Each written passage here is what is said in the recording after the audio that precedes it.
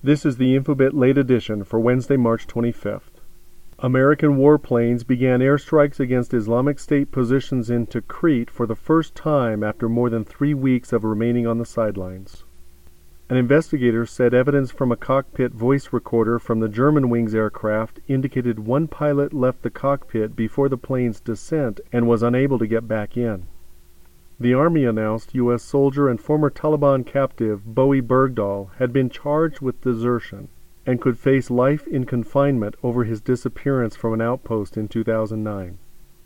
Republican Party leaders asked the Obama administration to specify when it first learned that Hillary Clinton's pledge to disclose all donors to her family's charities had been, quote, repeatedly violated. In a 5-4 split, with the progressive wing winning, the Supreme Court vacated the decision of an Alabama judicial panel, ordering a re-examination of what appears to be a race-based redistricting plan. New York's Attorney General says he will take, quote, appropriate action, end quote, if the personal data of Radio Shack customers is included as part of a bankruptcy sale. House Republicans narrowly passed a budget that will boost defense spending, following a rift within the party that led GOP leadership to propose 2 competing plans.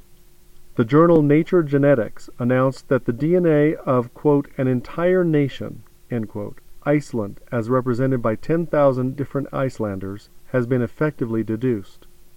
An analysis in the New England Journal of Medicine suggests that Ebola is more deadly for young children than adults.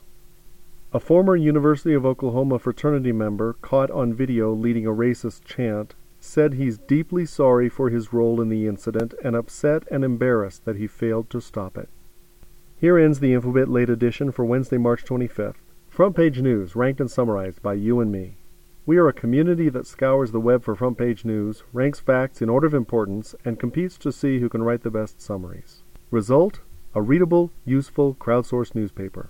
Finally, a way to crowdsource high-quality content, and a way for you and me to build a news site that's actually useful. Visit Infobitt.com and become an early adopter, or join the Infobitt Facebook group, or follow us on Twitter @Infobitt. That's Infobitt with 2 T's. I'm Tim Chambers, TBC0 on Twitter. Wherever you go, there you are.